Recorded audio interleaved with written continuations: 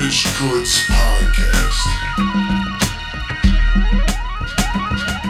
Well, a lot of North Hollywood has a lot of like studios for recording, and then dancers. All Studio the City. dancers live in North Hollywood or Studio City, so you get some fly.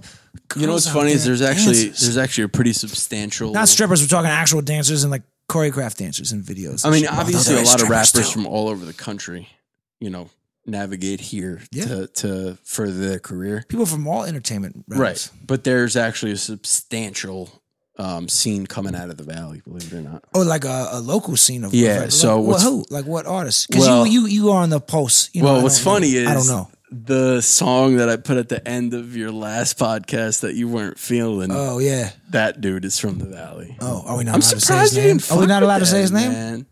No, we don't You have can to say his name. I don't Shake care. well. I don't. It just sonically, it wasn't like my shit. That's surprising, man. Fucking very The beat was by picky. Mikey the Magician, one of his better don't know ones. who that is. And Shakewell, I don't like necessarily love him as a rapper, nor do I love Mikey Magician as a producer. But it was both of their better, production. yeah, exactly. I mean, Production dude, and raps, and they killed West it. Coast or Southern California in particular has had a very good last some years, hip hop wise. A lot of big artists, very successful. artists Yeah, come- a lot of people do get confused though as to who actually came from here. But I mean, dude, fucking Kendrick, Schoolboy, the whole TDE Yo, crew, Kendrick's that's a all, sensitive topic for me, man. But You I'm know just that. saying that's all LA based. Schoolboy I like better than they're, Kendrick. They're very successful, regardless if you like them or not. Right. They've been good. Of for course, LA, of course, right? of course. TDE, yeah. And then there's what's fucked up the is Dom Kennedys, I actually and the Casey Veggies. I go back with this dude Justin Tyson, who I literally worked with from day one. Sounds at like a Universal, producer or an R&B singer. A&R.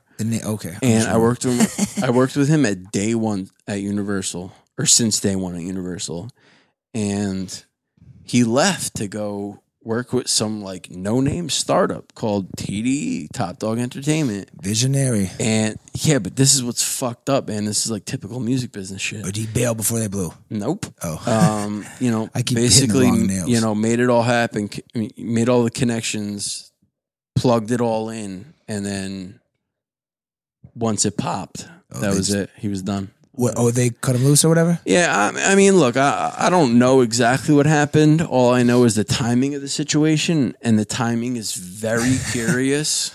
I mean, dude, that's you are kind of summarizing the perils of the music industry that I typical always music industry talk shit. about Exactly, and complain about. exactly. And like dudes in your line of work, like I feel like that's something I couldn't do because that's always around the corner. Well, that's why It's I always always tell. around That's the why I always corner. tell people. I wish I learned this like literally in fucking grammar school. But they don't. How do you need guys a not know that shit? Contract. Oh yeah, Because they'll tell you early on, like when I was an intern, right? And I was just gunning for an assistant you don't spot, even want to stop right? for a contract. You just want to get Dude, your foot in. you can't get a contract. Yeah, because they'll be like, "Fuck you, you next." can't get a contract, right? But then you become a regional radio promotion director, right? A contract is an option if you're that good. You can negotiate for a contract. Most people pass it up because they're like, Because I'm going to lose my opportunity. because they'll be like, I don't I'm want gonna to blow give my you that. opportunity. Think about it. God, it's a dog-eat this is the dog. problem with entertainment in general, music and film. So many okay? people want that role. Everybody wants to be involved in it.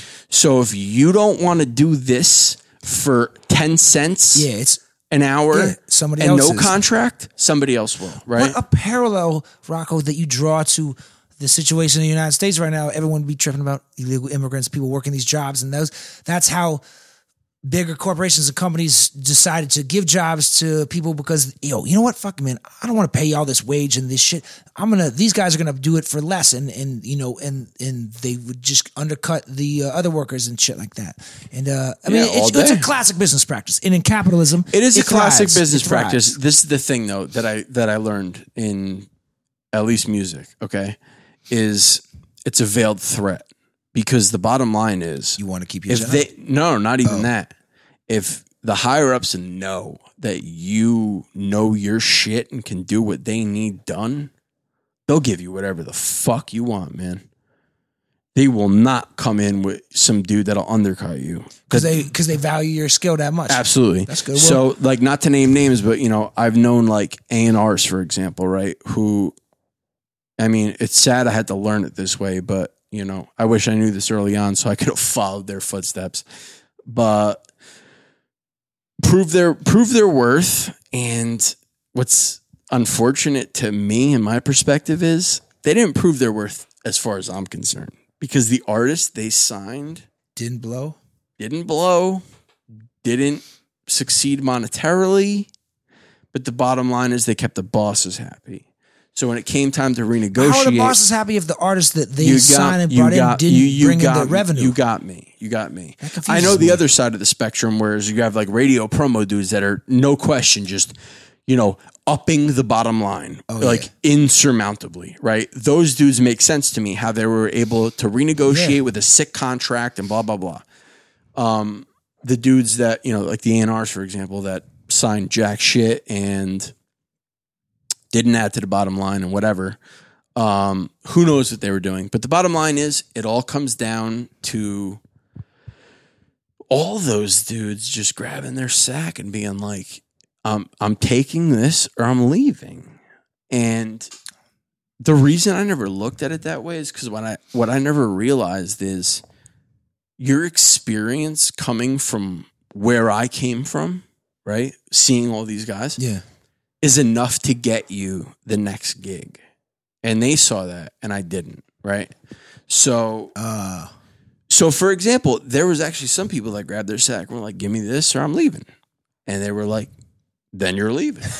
And guess what? Called that bluff. They left And they went from Universal to Sony and crushed it. for, you know, 30% more salary and a better contract and blah, blah, blah, blah, blah. You know, that's the music business. It's musical chairs. That knowledgeable voice right there is a Damaged Goods alum, good friend.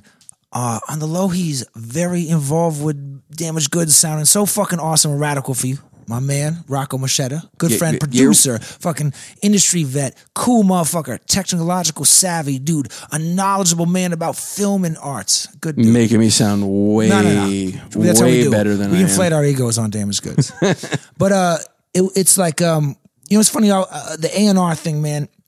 I was talking about this on Raining Real, a show on Dash Radio. I co-host with DJ Beans, fucking Dash Radio, Native Rhymes. Check it out. Great show. We were discussing this with our guest the other day because he had A&R'd a bunch of shit in you know, the digital age, the changing of music and like the role of the A&R anymore. It's right? so different. There used to be artist development. They used to say, okay, there is talent here, but we got You've known me since before I got, of course. before I got, you know, you've known me since the beginning of college. Yeah. That's what I wanted to be, was an A&R. Right? Because you wanted to take talent, you wanted to develop, shape What I things. wanted to do was what A&R used to be. Exactly. That was what I was about to get to. Exactly. The role of an A&R is different now, and I wonder if it even is necessary because they don't want to develop. Labels don't want to spend the time and money to develop an artist now, right? Absolutely they want everything in line. They want your social media numbers great. They want a lot of work done so they can just take someone who's already got a little traction and really put a little bit of a machine behind them and do well, right? So what is an A&R doing now? Like I'm not shitting. I'm just asking. No, you're almost 100% devil's right. advocate. The only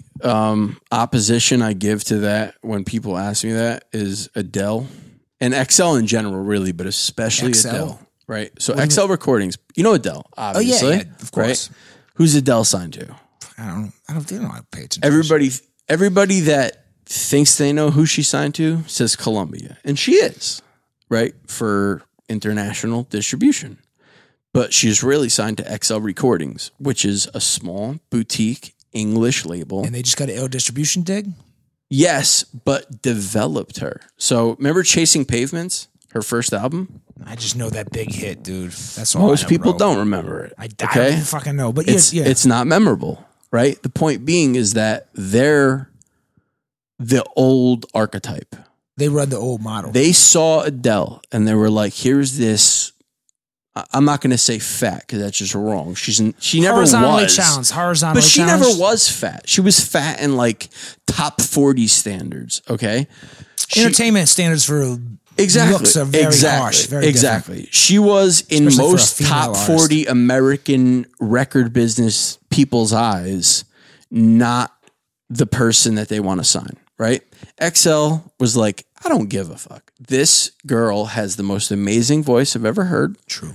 Her songs are, could use a little improvement. We'll find the right was writer. Oh no, my fault. Continue. We'll find the right writers. We'll find the right producers. Blah blah blah.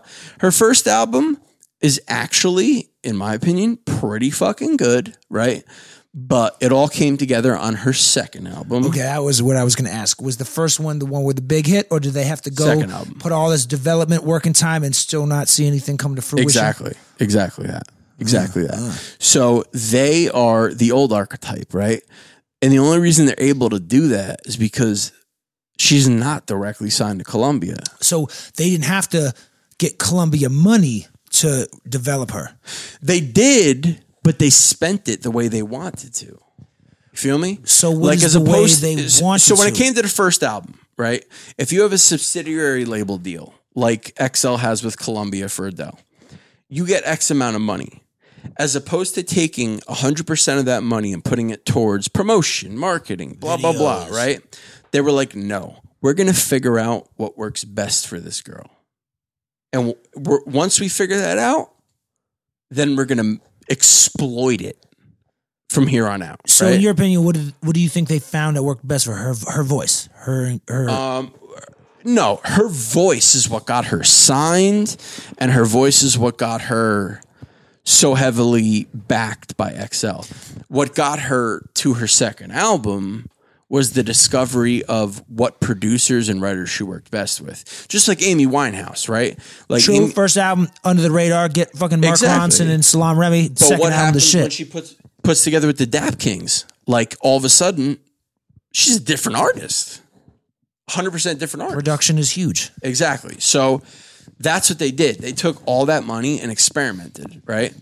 And basically did, what Republic did with Amy Winehouse. Experiment, right? Find their version of the Dap Kings, which is actually multiple different producers. And next thing you know, you have Adele, right? Yeah. Literally, most people don't know Adele's first album. I fucking just learned right now. Exactly. But I don't really, I'm not on the pop radar with my ears. But yeah. It's not pop, man. XL, if you look at XL, their roster, I mean, dude, their roster is far from pop. But outside of a small, like Massive Attack is on XL. but outside of small little labels like that, or any of the, It's not small. That's what I'm saying. It's not small. not? No, Okay. I mean it is an quote unquote independent. are but there any it's not small. A&Rs doing the old school model, like what you wanted to do? Are Yes. there dudes who are actually finding, yo, this guy's Yes, there super are. tight, Yes, this there chick are. is super tight, Yes, let's there work are. on her, and our labels are like, yeah, you know what, we're down. Or I would just There are. assume There that the are. labels are all on this point, like, nah, we want something laid out easy, we pick them up, we put a little money behind, don't work, fuck them, let's get the next one. No, there are. As much as I would like to say that there aren't, and I would like to be that can cynical. you give us some examples if you know? Share some of your insider knowledge. That actually sign people. Let me think. Off the top, like sorry. artists that were quote unquote successful or made an impact or whatever, like that. They didn't get filtered out. Oh, super you know quick. what? I forget his name, but the kid at Republic, he was like an intern, man. He brought Post Malone to Wendy. What's her name? Wendy Day. No, I don't know. Wendy Williams. no, I forget her last name, but that got him a job, and even then, when he got a job out of that, I was like, really? Look at Post Malone now, man. Like, Yeah, dude. Shout out to my boy Billy Walsh. Fucking grew up with this dude in JP. Wrote and not most of- for nothing, a lot man. of He's records got for that fucking dude. hits, Yeah. dude. My boy did a lot of that writing, man. Shout out Billy. So that does Mr. still Complete. exist, and Check that I shit know way more. I mean, if I was prepared for that question, I could think of more. But what I definitely know off the top more of is the A&Rs. That this is the other thing. People don't understand is that A&R encompasses a lot. Okay, everybody wants to be an A&R to sign the next hot artist. Yeah, they want to okay? be finding talent. What they don't understand is that it doesn't end there, right? You have to work the artist. You have to put them in the studio with the right producers and songwriters and yada, yada, yada. And above and beyond that, because the music business is such a game of musical chairs, what often happens is, and I'm talking often happens is, you go from Sony to Universal, right? Let's say you go from Epic to Republic. We're talking about an artist or an A&R? A&R. Okay. Let's say you go from Epic to Republic. All of a sudden, now you're A&Ring a bunch of artists you didn't sign. So now you have an A&R that doesn't necessarily believe in the artists that he's working. Right. Yeah. So that's the other, the flip side of the coin. I know a bunch of A&R artists, or a bunch of A&Rs rather, that are really good at pivoting and just, liking music in general. You gotta have a real open ear for, I guess. Yeah, and I've seen them bounce from like Warner to Sony to Universal to this to that. And, the roster of artists they get aren't even necessarily similar to the ones that they had before. So it's one thing if you go from Warner to Sony and your artists are pop at Warner, your artists are pop at Sony. But what if your artists at Sony are a little urban leaning? Yeah. Right. And then you get some pop or rock dudes over at this. Exactly. Yeah. It's a whole different ball game. There's a lot that people don't understand about that. Some of the A&Rs I've known who do, get an artist signed and stuff, they have so much passion.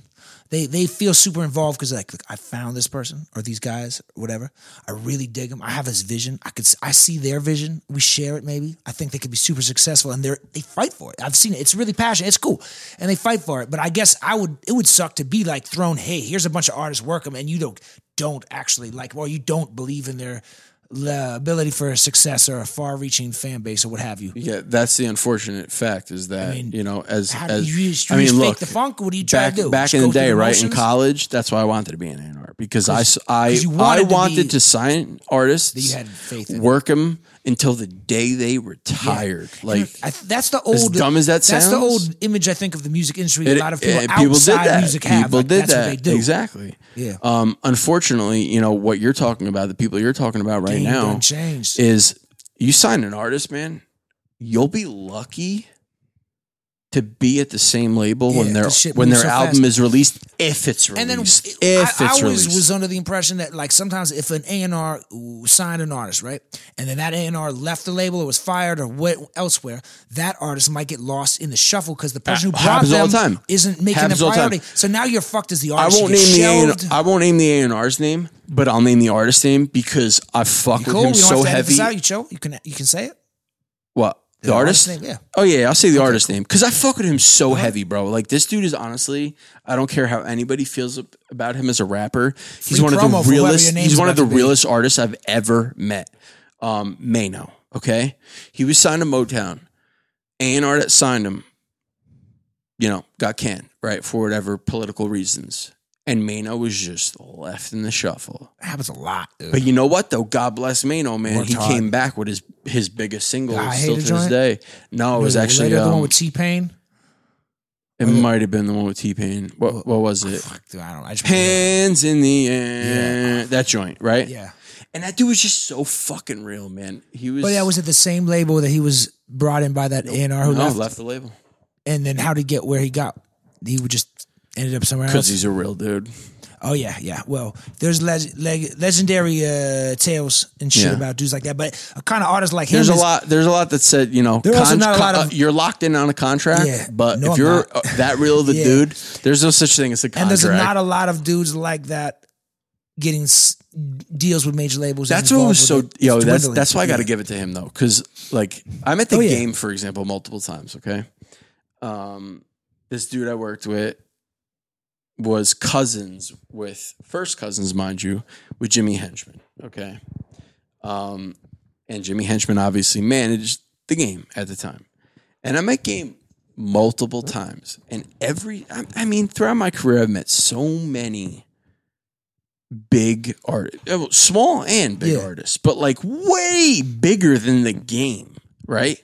Yo, we also are recording in LA. Don't like shit on the game too much. I don't no. Yo, that's what's funny is I fuck with the game's music. I fuck with his music. I really do. Your music game. I always have fucked with his music. But every time I met him, it's not to say that like I don't dislike him. I know where you're going. And a level of authenticity. You don't though. This is the thing. I got a very specific vibe from him. And it was this. Every time I met him, I got this vibe where he didn't fuck with me because I was white.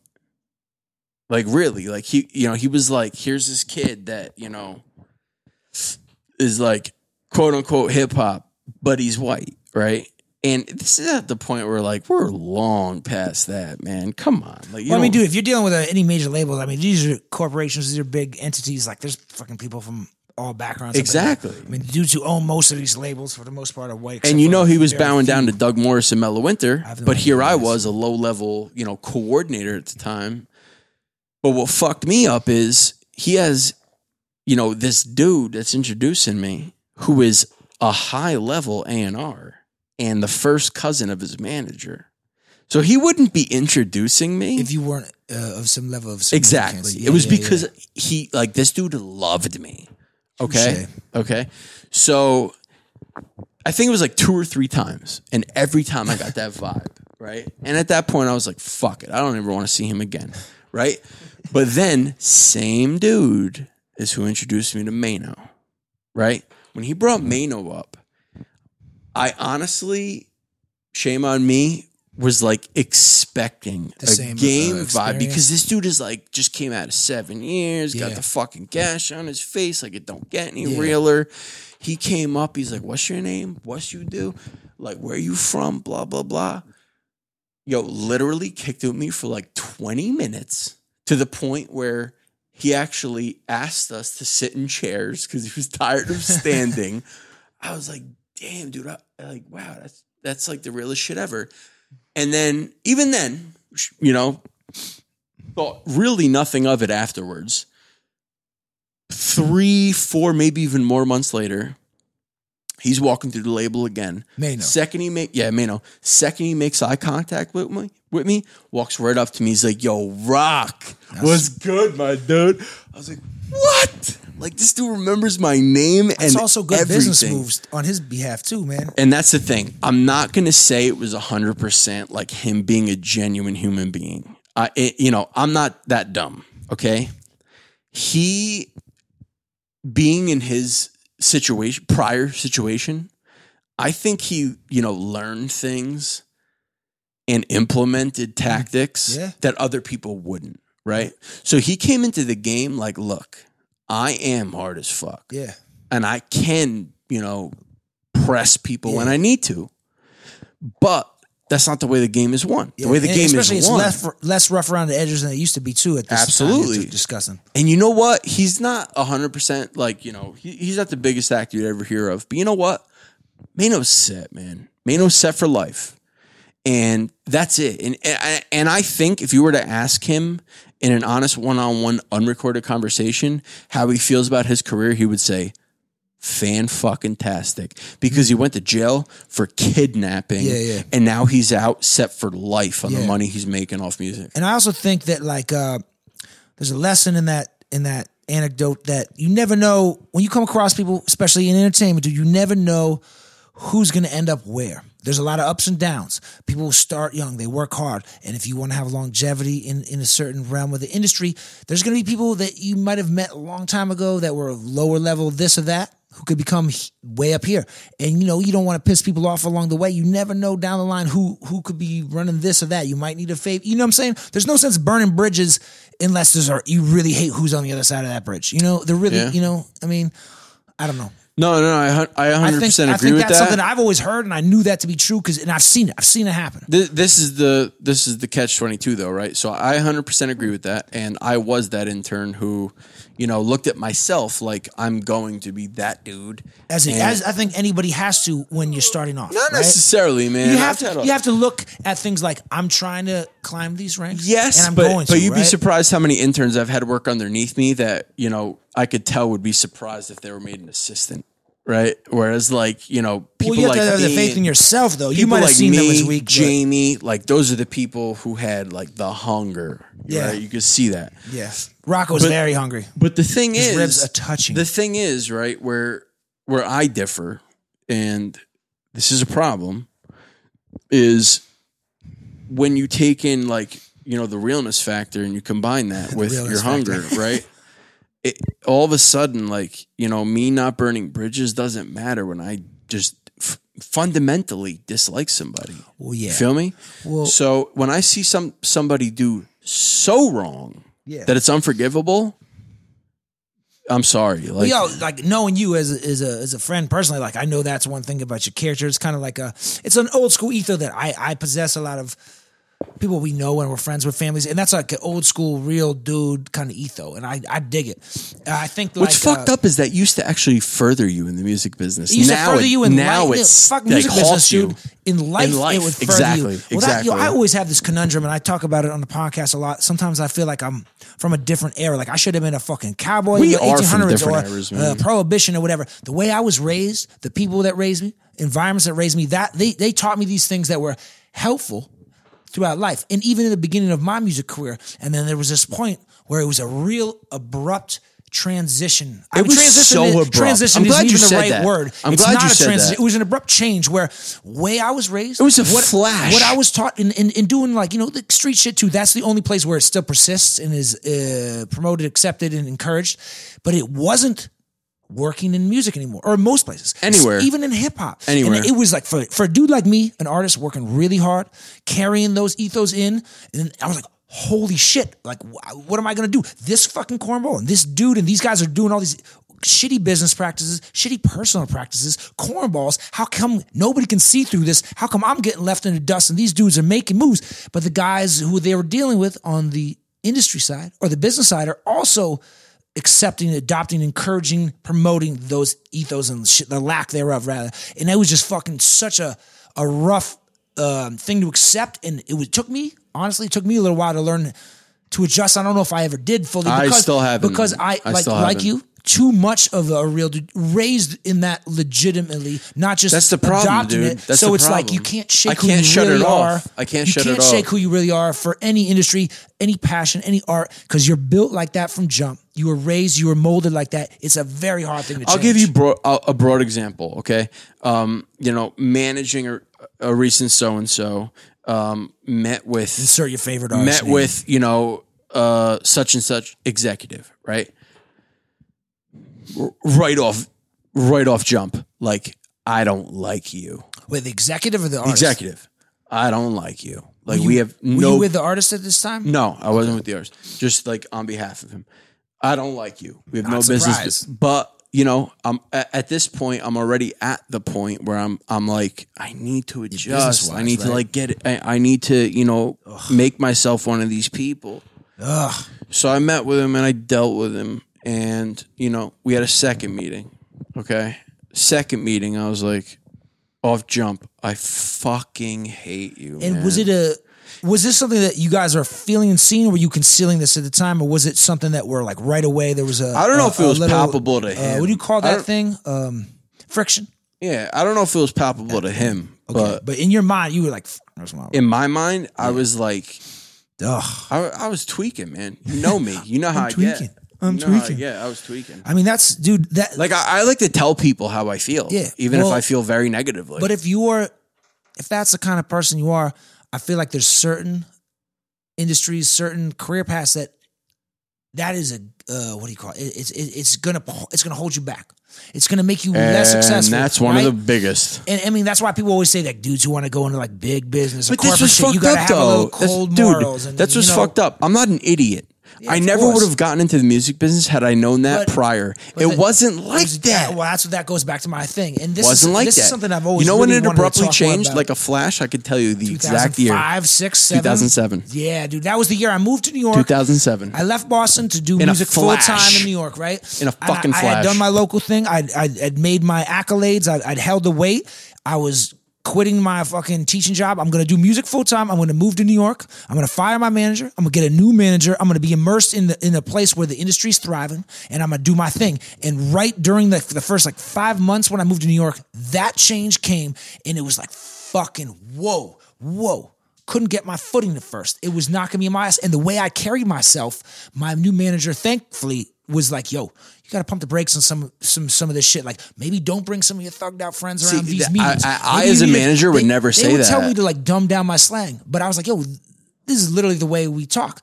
It was very esoteric slang too, very Boston-y, very like shit that even the New York dudes wouldn't get. They're like, yo, you got to dumb this down. Don't bring these dudes around. Chill out a little bit more. See, So that I disagree with wholeheartedly, because when it comes to artists, like, that's what I thought. Like, take your boy Millie's, for example. Yeah. Okay. Shout out Millie's, Damaged Goods, Russian Souvenirs podcast alum. Cambridge, Mass. And, good artist. Check his and music dope out. as fuck. Check out his music. MILLYZ. But in regards to him, like, you know, he's not dumbing down anything, man. He's coming hard as fuck, Cambridge. Like, the slang, the fucking. But this is a different time. Different time I know what you're for- saying. I especially know what for you're a saying. But white artist, my point being is that that's the ultimate mistake artists make, is that, you know, when the change comes in music, yes, it does come for artists, but mostly it comes for the business itself, right? And then what you have is business motherfuckers telling the artists this. Exactly, Like, exactly. When I would go to we play like, you know, A3C So Festival, this or is- South by this Southwest, was your and problem. you have to meet all these bloggers and these people, and you got to act like, yo, This was your chill out. problem that your manager couldn't foresee. And frankly, I can't blame him, because if you asked me in 2007, I would have been Yeah, clueless and as well. nobody in the industry knew what the fuck to do at that time, even Right. if they said they did. How does somebody like Millie's make it nowadays, or anyone else for that matter? Ski Mask the Slump God, fucking XXX, RIP, you know, anybody like that. They make it on their own accord and then get signed. Okay? So the mold we came from, right? The blueprint we came from was, nah, you just got to be dope. Get yourself in a label to an A&R, prove that you're dope, and get signed. That's it. And then authenticity was big. right. And that changed so fucking abruptly. It doesn't even come across as a factor. And you know what also like stands out in my mind, which was 2007, Kid Cudi, man. When we signed Kid Cudi, Who was you with? What label was you with? Universal Motown. Now he's on Republic. So was he his first shit under Good Music under Universal? No, that was Yes, it was. Okay, Yes, it was. But only like it was a joint deal. So he was actually signed. Day and Night was signed by Fool's Gold, just a which is single. A-Track, right? Yeah. Which was a perfect label for an artist like him at that time to come out on. 'cause that Absolutely. was I kind mean, of like if you ask me, I don't think he ever belonged on Good and still doesn't. But when labels in general saw the money, you know, they swarmed and they came to a mutual agreement where Good will sign him to a subsidiary label deal Good with Music? Republic. Yeah. Yeah. So that's what happened. But my point being is that I didn't know this at the time. I only know it now. I know the Kid Cudi I met back then because I dealt with him a lot back then. You know, very personable, very friendly towards everybody, you know, et cetera, et cetera. And he knew what everybody didn't, man. He was playing the game that nobody knew you had to play. Which was it's no longer, you know, how good your music is or how hard you are. Now it's, you know, can you be friends with those people and like get them on your side and blah, blah, blah. Relationships became almost And more important he than the art. Not that won- Kid Cudi's not dope because he's dope. Man. But relationships. I love Kid Cudi, by the way. But I know what you're saying. But he Relationships won and shit over became more important. everyone, okay? And I thought that was Kid Cudi to the point where I was like praising Kid Cudi to friends and family. Like, yo, this dude is like one of the illest, nicest artists I've ever met. Until he popped. And when he blew, a lot of people can say this about a lot of artists, right? They blow, they get a big head, blah, blah, blah. No, I know better with this fucking dude. I'm telling you. He blew and then he became himself. Like he reverted back to himself. Because he was just playing the game, man. He was playing the game that nobody knew you had to play. Okay? So, yes, like I'm not like, I'm not downplaying the mental issues he has. He's supposedly bipolar now and the drug addiction issues he has. Also, what if, like, I don't know fucking Kid Cudi personally from a hole in the wall. I do like his music. I appreciate more than even his music, the way he carries himself, what he puts across in his art, and how he wants to be represented or thinks other artists should be. Now, I don't know him, but I do know psychoanalysis and stuff. What I would say from my almost near fucking clinical First of all, expertise- hold on. Let me say this. What I said was, or in what I was saying, I don't mean that he became someone I disliked. Yeah. That's not what I mean. I know. I know. I what you're like saying. him regardless. I know what you're saying. He Trojan horsed it on his way in. Exactly. But I mean, like, what if you're a dude like who makes real authentic music, like Kid Cudi, right? Which he always did. No content of Always bullshit. did. Not caught up in the material shit. Not caught up in pleasing people and being in the what you call the I don't know, man, going to the corny award shows and being like, singing and dancing, being like, yes, sir, like, cool, I'm a fucking puppet, right? Being an ill artist, and then you realize the fucking industry is still full of some like shallow, hollow bullshit, and trying to thrive in that as an authentic dude is very hard. We've seen what it's done to a lot of people. It's a tough one to have a little bit of a career and keep that authenticity. So maybe that pushed him a little more standoffish. I'm not discrediting maybe him. He's a little more guarded. I'm maybe he's giving watching him over credit. his shoulder more. I'm giving him credit for doing it. I mean, dude, I that's what I like about him even more. To be than his honest, music. I'm impressed he was able to do it just to get his first album out. Yeah. But God, if he were able to do it up until this point, I would be utterly amazed. And that's what I'm saying. Like, he is an anomaly. Yeah. At the very time it needed to happen, I don't know if you realize it or not, but whatever happened is he just turned it on and went from, like, take me for example. If I was an artist, unfortunately, like, I just find it impossible to fake the funk, right? Right here, brother, right here. You, That's what's been a and plus and a minus for me. You know It's what? helped me back We're dapping, but I'll be honest with you, man. I used to give myself a ton of credit back in the day. Nowadays, I don't know, man. I don't know if it's the good thing. Sometimes I think like maybe I should be able to fake the funk. I wish I could. Those thoughts and feelings you're having are natural, and I've gone back and forth with those. I think those are always thoughts that someone has because when you see someone who is faking the funk progressing and you're like, fuck, man, you know what, man, I should just bit this bullet and made this record, bit this bullet and done this move. And the thing is, I'll keep it funky. I've talked about this before. No major things I did in my career, but there's certain things I did, certain songs I might have recorded with a producer or with this hook or whatever that other people were saying, this is the move. And I did fake the funk in a very small way here and there. Nothing crazy. Like, I didn't do anything against my morals. Right. But I did do some of those things. And down the line, those were the things that caught up with me and made me want to start a band and switch genres and get the fuck out of that. Okay, so that's things. That's it's different. Sickened me, that's different. Aside from you as an example, back to Kid Cudi as an example, what he did was he faked the funk personality-wise to win over everyone that needed to be in his corner, but didn't change his music. He made the realest fucking music there was. His first album is still his best album, okay? Sure. So what I'm saying is I wish I knew how to do that. That's a fucking hard one, dude. And it takes a big toll. So maybe that, and I'm not saying this that can be something that pushes you to a certain place mentally. Maybe that put him there. Imagine, Rocco, if you faked the funk for mad years. You've seen Donnie Brasco. He fakes the funk for 4 or 5 years undercover, and he almost comes a gangster. I actually knew Donnie. Of course he did. He's a fucking Italian from New Jersey. He knows anybody crime related. No mentioning names because he's a follower of this podcast. Okay. So shout out, you know who you are. Shout out, you know who you are. He's a follower. You got to tell me after we off. He's a follower. All right. Thank you for listening. It's his uncle. Donnie Brasco's uncle?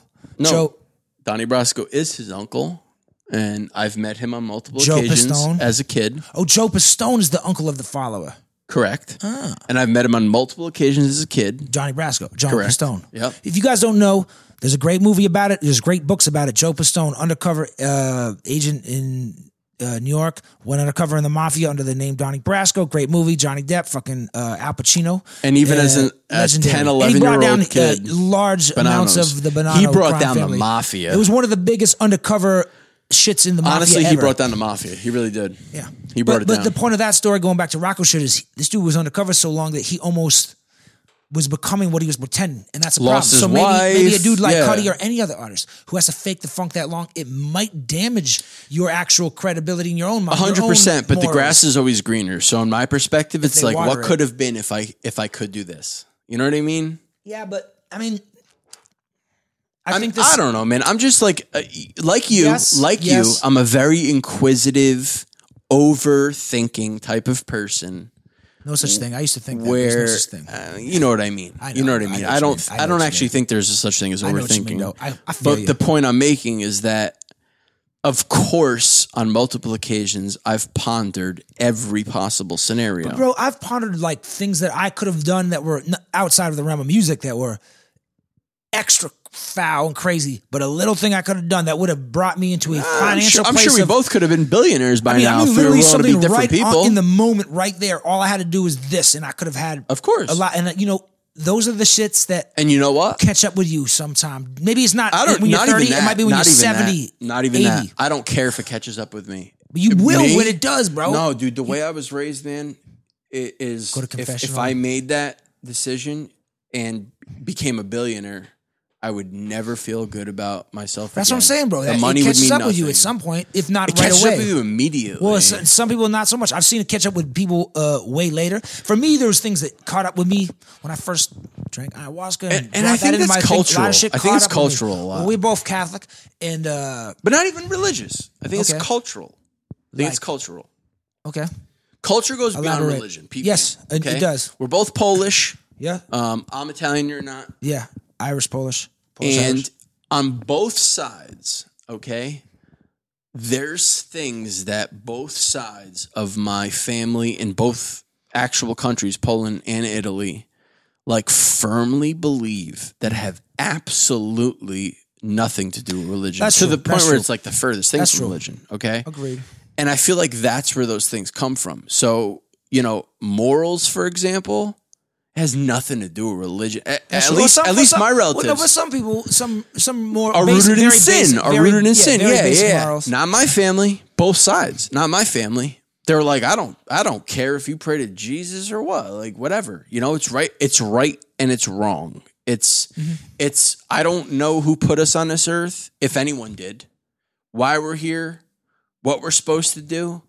All I know is something feels innately wrong Yeah. to do another human It's your moral compass. wrong. It's your Exactly. moral compass, bro. There's a reason it exists. And some people, maybe they should be applauded. I don't think they should.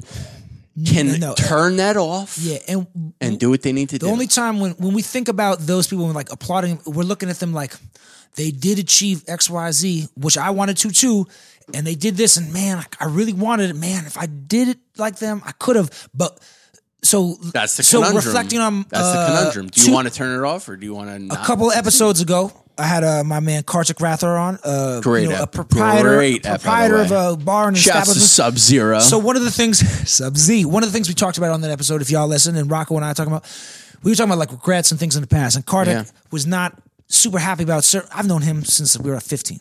Certain ways he might have been when we were teenagers in our young 20s really fucked with him later. Right, he's sober now. He's not that he ever had a problem, but he's clean, he's chilling. He's got a wife, a fucking baby on the way. He owns a business. He's real righteous about shit. He's a lot different in some ways than he was, and it really still weighs on him. And he talked about it on the episode, and it didn't catch up with him when he was doing it. He was working for some corporate company, doing some shit he hated. And it finally was starting to hit him. He took the money he had, started his own bar and restaurant. And he called it the People's Last Stand and started kind of getting behind some of the moral shit he really did believe and stopped hiding it and bowing down and realizing that, man, I definitely didn't like the way I acted. And it caught up with him in his early 30s in a good way. So now he's a different person. Like my shit caught up with me when I drank ayahuasca. I know people who caught up with him when they're fucking 70 and they're alone and they got all that money and success with nobody I to obviously share it listened with. to Kartik's episode and I felt what he was saying. And that's not at all what I'm explaining. Well, we're talking about more in a professional sense. He Not was talking even about personal that. things. Not even that. The people I'm talking about, So you're telling me Kartik isn't even touching the surface. Well, I know. I mean, of dude, I doing know the guys shit who've that- done, morally horrible things. But I exactly. mean, he was. You don't know. He was. Well, that's the thing is Kartik is like us. He actually has fucking morals, right? But I mean, they So might you not have do- been the moral barometer might not have been like going like tweaking in shit at certain points of his life until recently. That's not necessarily true. It, I mean, it might look, cross your mind, but not long enough to make you change your actions. I mean, look, I'll be man enough to say it, and I'm sure you could find your own examples. I've done shit that I knew was just wrong, right? And I'm not talking like I've done a lot of quote unquote legal shit, okay, in my lifetime. A lot Allegedly. a lot of which I found morally absolutely no wrong in. Yeah, not everything illegal is morally wrong. There's that's- legal things you can do that are morally And wrong. frankly, that's what made me able to do it. If I found it morally wrong, I probably wouldn't have been man's able law, to do God's law, or man's law, and the law of like people and the laws by the state and the government. Those are all different. Just Exactly. because the government or state has a law doesn't make it right. We've seen this before. it. Exactly. What I have not done, at least I can't even think of one example off the top of my head, is something morally wrong that is legal. And I've been put in that position. Wait, say that again. For my I stoner ass cannot. I listeners and literally myself. cannot think of one example of a time where I've been, at a crossroads and like do this immoral wrong legally, and further your career, or You whatever, never did it, right? Yeah, and didn't yeah. do it, man. And in the music industry, you see this a lot. And I've known people.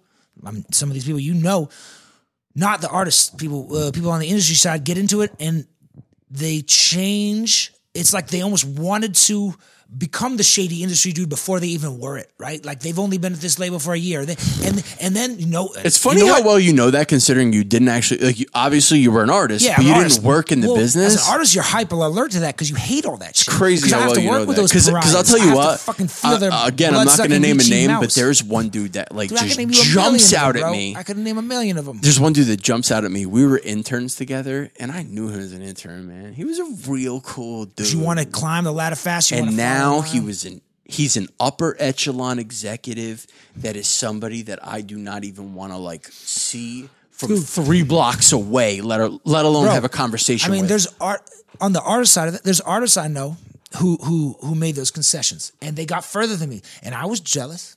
And I was like, fuck, man, maybe if I X, Y, and Z.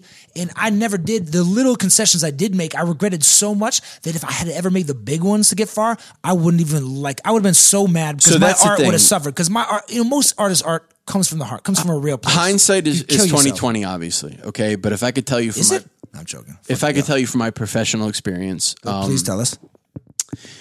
I know what you're saying, and you're absolutely right. There are certain instances where artists make concessions and succeed. Certain instances, many instances. But in most cases, like, Someone's forcing the hand. no, it's not even that. You got to find a way to Balance. I'm not saying you stay the same, right? So like, let's say it's 2007, like a flash, the industry changes, like we were talking about, right?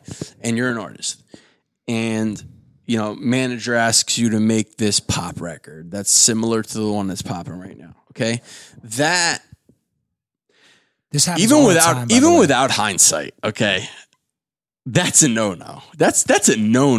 Yeah, that's but just. But a as an no-no. artist, when the carrots dangle in front of your face You and they don't- say, you don't "Look, know these any guys better." did the same thing and it worked," You just said it. As an artist, you're not the Yeah. manager, man. It's not your business to know the business, right? well, yeah. Okay, so that's number one. But the bottom line is that's a no matter what. So if you're an artist out there, take my advice. Never do that. Just don't Never sacrifice do- your art because that will hurt you Never down the do line. what's popping at That the will hurt time, you down the because line. by the time your song comes out, It doesn't something matter. else is Yeah. popping. And you will regret that shit. It really does hurt your soul when you sacrifice your art. That's the only thing you have pure left. Whether Absolutely. you make financial success, mediocre success, artistic success, any of that shit, when you sacrifice your art, that shit will fucking not make you happy. But my point is that the difference between the artists and the executives, right? The music business and the people that are actually, making the musical content is music changes in a fucking flash, right?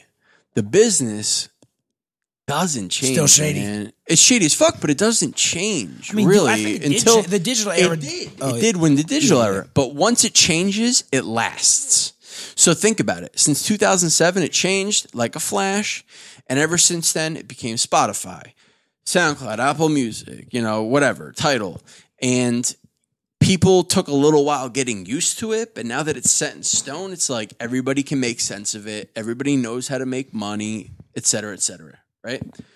But if you're an artist, Lil Pump puts out Gucci Gang. You make a record that sounds like Gucci Gang and put it out 2 months later. Good fucking luck I don't making know, that man. record There's a pop. gang of records I always hear that sound like the next Like Gucci record. Gang? Not like Nah. Gucci Gang, but I'm saying there's so much, maybe because I don't pay attention with the industry here like you, there's so many records that have a sonic similarity that that's why I tune out a lot You of sound like shit. an old man. I am an old man. Old Sound man like an snake. old Look at man. all the goddamn gray hairs in my beard. Those are my girlfriend's fault. Dude, You've been honestly, stressing me, baby. love some of that shit. I love Trippie Redd. That's the thing. You work in the industry. You have to keep your ear to the ground. It's not. It's not just because of that, man. More. No, I swear to God. I swear to God. If I was just Joe Schmo, based on the way that I felt that I felt about music since a young kid, I have always just found like a need and an enjoyment in finding good music before anyone else hears it. Right? Well, that was probably part of the. Why I wanted to become an A&R, right? And that is true. That's always been your steez. Exactly. So people hate on like quote unquote SoundCloud rap. Man, I'm telling you, I hate derogatory terms for that. There's first of all, I hate derogatory. And all rappers, all musicians use SoundCloud. You fucking listen to Damaged Goods on SoundCloud. And look, it's fucking great. I hate to be one of the people glorifying him because like a lot of people were glorifying him just because he just died. But XXX, like dude was incredible. Really, I never heard a song. At least I didn't know if I did. But I don't listen to most shit. When we're done, I'll play you a couple snippets, All right. Snippets of joints, and you'll be like, "That's dope." Right. Another one, Lil Peep. You ever heard of him? Is that one of the one that died? He died of an overdose. I don't know. So let me break it. Let me break his steez down for you. You ready for this? Goals. He basically took grunge music, right? Like gothic grunge. Where this is going? Well, grunge rock, grunge rap. He was a huge Nirvana fan. Okay, put it that way. Took grunge music and put it over trap beats. Dude, I'm telling you, he's got joints. I mean, I can give you example after example, but the bottom line is like, I weed through it all. Like you better believe a lot of these artists that people rep heavily, I think they are absolutely fucking terrible. But some of them I think are absolutely great. Some of them I think have a couple good songs, et cetera, et cetera. Like Shake Well, for example, the song that we were talking about before, right? I love that song. Everything else he's ever put out, I hate, So I'm that dude. I listen to that much music where I'll find the one song in your entire catalog. Fucking artists should be glad that Rocco's working in the game and not me because I'd be that dude. But that's why I'm not working it because I couldn't do. That's why I couldn't be a DJ because I couldn't play records I don't like. You know what though? Other people aren't either. I just like, I know what I like, I know what I don't like, and I love the liberty I have. I still work in entertainment and music, but I don't work in a place where I have to ever do anything I don't like or listen to what I don't like or I love you to death the exact way you are. Okay, but this comes a Rocco fucking. Do you have to pause? No, but. All I'm saying is that. First of all, but I don't work in the game. Why do I have to? No. It has nothing to do with working in the game. That's what I'm saying. It has nothing to do with working in the game. First of all, you are so open-minded to music. Out of all genre-wise, for sure. Yeah, out of all my friends, like when I say I like this, and I tell you that, you're like, "Oh, I love that record." Yeah. Or if you haven't heard it yet, and I play it for you, you're like, "I love it." Right? I have a musical history. That's where I think that you just haven't heard what you need to hear. I think you dislike it for the right reason because you heard the wrong shit. I'm not saying I dislike like XX. I can't even pronounce it. I can't say I know a song, so I'm not saying I don't like it. But the description of the grunge rap shit, but whatever. Yes, maybe that's the wrong description. But part of your gig is listening, searching, finding, discovering. Like my shit is like, I love when any music of any genre comes across my way either through a friend, but not like, you gotta listen to this. We're in the whip. And what was that? Or somehow I heard it once or twice somewhere and then I'm like, what the fuck is that? I love when I find shit organically because I fall super in love with it. And not just hip hop shit, but indie rock shit, weird producers, fucking old shit I never knew about. For me, that's the shit that I will always rock, and then I'll go find the dude's whole catalog or what are they going to be coming up on See, next. That's what sucks is like, I'll come... And I try to be as choosy as possible because obviously I want to put like, you and every other close friend of mine on like 30 songs a day that I'm feeling. Yeah. But I try to be selective. And how many songs do I actually send people? Like one song every 2 weeks. Yeah. Right? What? Like Niles, right? When I sent you Niles Logren, and you heard that song before, but it was like everybody was... But that's a better way to do it. I think when you're dealing with dudes like me, perhaps, is not hitting us with too much to deal with, giving us one, because then it's like, wow, this must be Well, substantially good. that song, for example, was everybody just kind of seemed like they were down, man. And I just hopped in the group chat and read like, a good 2 paragraphs, and I was like, yo, this is down, Feeling man. music. Like, you know what? Everybody needs like a little music. Pick me up, little vibes. I love making playlists of music like that. For It's those not even a too. pick me up song. It's a song that you can cry listen to. Yeah, I love that sad. You music. listen to it, and it you listen to it, and it takes your negativity to subterranean in a good way, though, to get it the fuck out, man. Yeah. You flush it out. Well, dude. we were talking about this at the pool earlier about how you don't like to drink alone. When I would be in my saddest, Not deepest, that I don't lowest, like to drink alone. When I'd be low though, I would like to go drink alone and listen to these fucking playlists I made of music that we're speaking about. And I smoke and do that. Well, I do that too. I would do both, but it would help. It'd be like a therapeutic session where I would go a little low with the music so I could come back up. And it was fucking radical, and it made me very, I don't know, it was like this unique moment with me and the music together, kind of just having this bond and helping me through it. And I always have playlists where I add more joints to that, or if a shitty moment or bad thing happens to me, I can go right to that playlist and rock with it. Oh, Just, yeah. you know No, what that's I'm saying? definitely my steez. I mean, I'm pulling on my playlist right now, as you see, like, deep sleep. Yeah. Atmospheric And that's calm. the coolest thing about music now and streaming services. And even when iTunes first came out, you can make a playlist for every mood, every vibe. You got a house party, you got a shit with you and your lady or whatever, late night in the bedroom. You got a fucking early morning ride on the train, like shit, your fucking podcast, your gym workouts, music, like all that shit. I like that because you Black need that. Books. That's what I sent you guys. Niles Lofgren. Or Lofgren. Look at Rocco Black and his Books. musical knowledge, dude. So smart. And Yo, I mean, how dope was that song? Did you listen to it? you sent me a few that I can't. Like I said, you'd have to play it for me and Yeah. say this is the one. I will play But it I for you like. I after will this. say, being the grumpy old man who's still not an old man, I like having friends like you who do throw that shit my way. So at least I know it's coming from a perspective and an opinion I respect. Because I got other dudes So check this who love out. everything. They love everything's a classic. That Everything's a legend. actually You dilute the truth that way, that actually focused me in on a different profession. which is music supervision, right? What music supervisors do is they sync music. They put a song to a picture, film, TV, advertisement, etc., right? So when I learned what that was, like, this is how, man, it's crazy how much, information has changed over the past few motherfucking years. internet, man. Because when we were in college, man, I literally did not, I heard the term, but I did not know what a music supervisor actually did, right? But now, that's probably like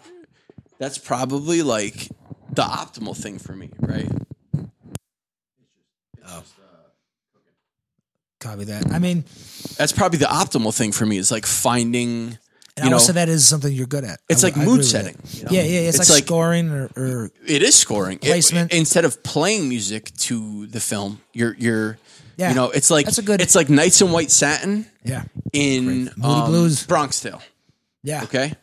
Right? So like I literally just posted that on my rock group account. Yeah. That is one Moody of Blues, the Nights most of White Satin, dude. Fucking, That if is- you don't know that, go check that. and especially the way it was used in A Bronx Tale, that is literally one of the most perfect pieces of music supervision I've ever seen and heard in my life. That's a good point that you make too, because I think in things, not just films, but ads or shows, where Everything. if a song is placed in a certain way in a very memorable scene, people either who don't know that song will come to find it and love it because they associate it with this very impactful moment in something else, or they'll go search it out, or they revisit it and love it again and bring it back up. It's nostalgic, I man. mean, It makes you think of there's something. a lot of things like that. I can't you know? hear Nights in White Satin without thinking of A Bronx Tale, and that's not a bad thing. No, that's my father's favorite song. And he a great loves the song. Moody Blues, and they have great records. But I love Moody That's Blues. probably the most notable record, and it's a great, regardless if it's the biggest hit, it's a very good one.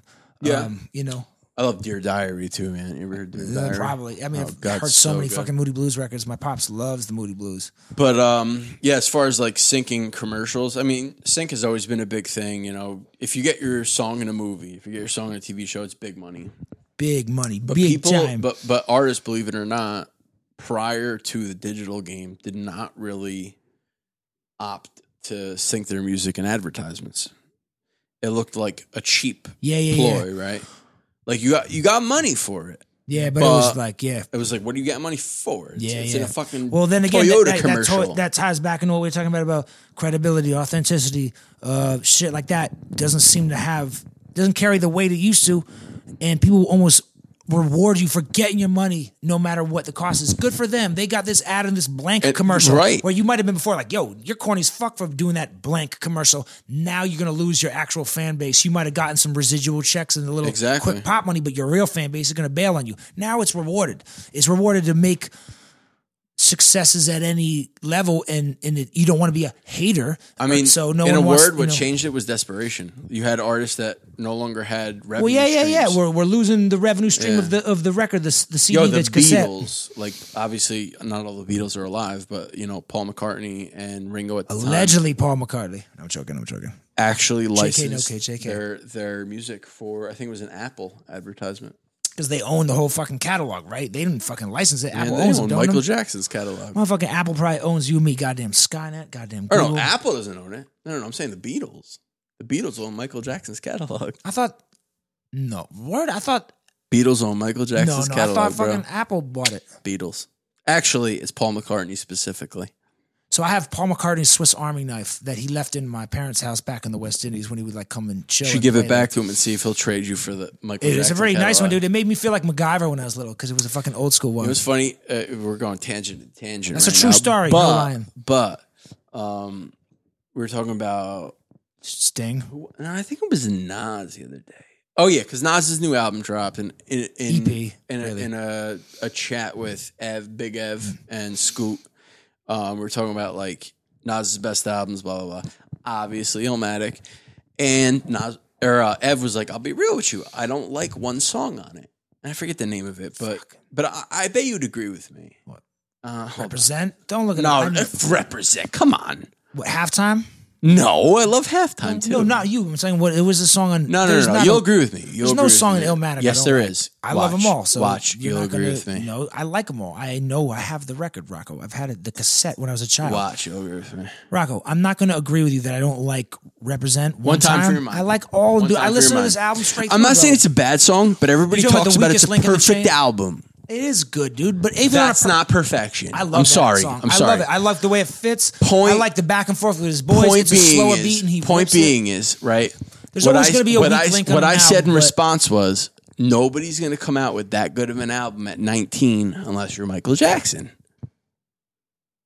And that's, come on, man. Like MJ came out with.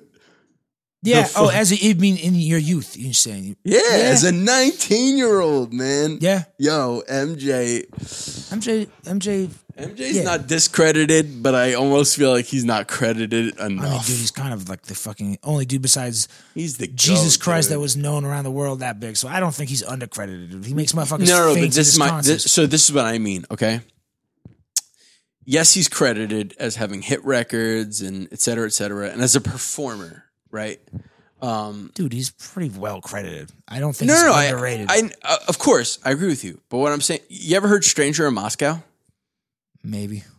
I don't know. I know the record off the top. If you don't know off the top of your head, that proves my point. Yeah. That's one of my favorite MJ songs of all time. I'm the guy who's always Prince over MJ, and that's me. Though. I love Prince. I know. That's just me. Me and Gary Holt, the guitarist. The only reason I can't agree with you is because they're two totally different artists. I know, but they always get held together because, especially in the 80s, in the early 90s, and they had very competitive, more on Prince's side. Which is stupid. That's just me. Prince should be compared to 70s artists, not 80s artists. He could be compared to like Curtis Mayfield more than anybody. Exactly. Production, but Prince is one of my favorite artists of all time. That's the only plaque I've ever hung because it's the only thing that I'm that proud of. Oh, you earned a plaque for Prince? Yeah, man. Motherfucking Rocco, way to fucking wave your dick around, dude. Hell yeah. Goddamn. You kidding me, very dude? inconsequential. The purple one? Come on, man. He's one of, if not my favorite artist of all time. He's fucking incredible. He's kind of one of the Yo, goats. Can I tell you the story of how I met him? Please. I didn't even know you met him. Tell me. Well, met him is a loose term. Tell us. But it's that legendary of a story, and the fact that he was so like off-putting made it even better. I'm not surprised. So, it's before the album dropped, right? 312. I hear through the grapevine Prince is showing up. So I'm like, yo, fuck everybody. I'm going to wait outside for this motherfucker because I do not get starstruck. I'm not a fanboy, but we're talking about Prince. There's a guy who could impregnate your girlfriend by staring at her. Literally posted up outside Universal for a solid hour and a half, right? Was kicking it with like multiple different people that went on lunch break, came out to smoke cigarettes. Next thing you know, a limo pulls up. I'm like, yo, this is it. And I forget who was next to me. I was like, yo, get the fuck away from me. Get the fuck, go, step off. Like, what? I'm like, yo, I think this is Prince. Get the fuck away from me. They leave. Sure enough, limo door swings open. First, a big-ass bodyguard gets out. Of course. But then, this is a podcast. I apologize to the listeners. I wish I could imitate this on video because when I tell this story to most people, it has to be accompanied by what he actually did, okay? This motherfucker floated, dude. When he popped out that limo, first of all, in platform shoes. Of course. It sounds like I'm lying because it's so cliche, but an all-purple outfit with a purple top hat, okay? He popped out so elegantly, man. It's like, how do you step out of a car like that? Like, how do you do it? It was almost like... Don't make him like that too much anymore. And he popped out and hit such a stride. All I wanted to do was walk up to him. The whole plan was to walk up to him and be like, yo, I'm your biggest fan, blah, blah, blah. He hit such an immediate stride that left me so awestruck. Stunned. That I was like... He was stunned. I just got to watch. Fucking hey, dude. So I watched. And he strode up to the doors. Security opened the doors for him. Now, this is the most impressive thing I've ever seen at Universal, okay? Security at Universal. Their security at Universal Music Group. All they do is let in celebrities. Yeah. Okay? I'm talking like Beyonce, Yeah. Jay-Z. They don't let through anyone. If you're Jay-Z, you're getting fucking carded. You're getting like, who are you? You know, blah, blah, blah. It doesn't matter like if you're Jay-Z. Like, I need to see your ID. It says Sean Carter. This motherfucker walked through without a break in his step, okay? Like, literally, the security guards were confused. Yeah, they were in awe of They were like, wait a themselves. second. Is this Prince? Yeah. Should we stop him? Should we not stop That's him? icon status. Next thing you know, he's in the elevator and it was over. Like, they Fucking- did not know what to do. Game blouses.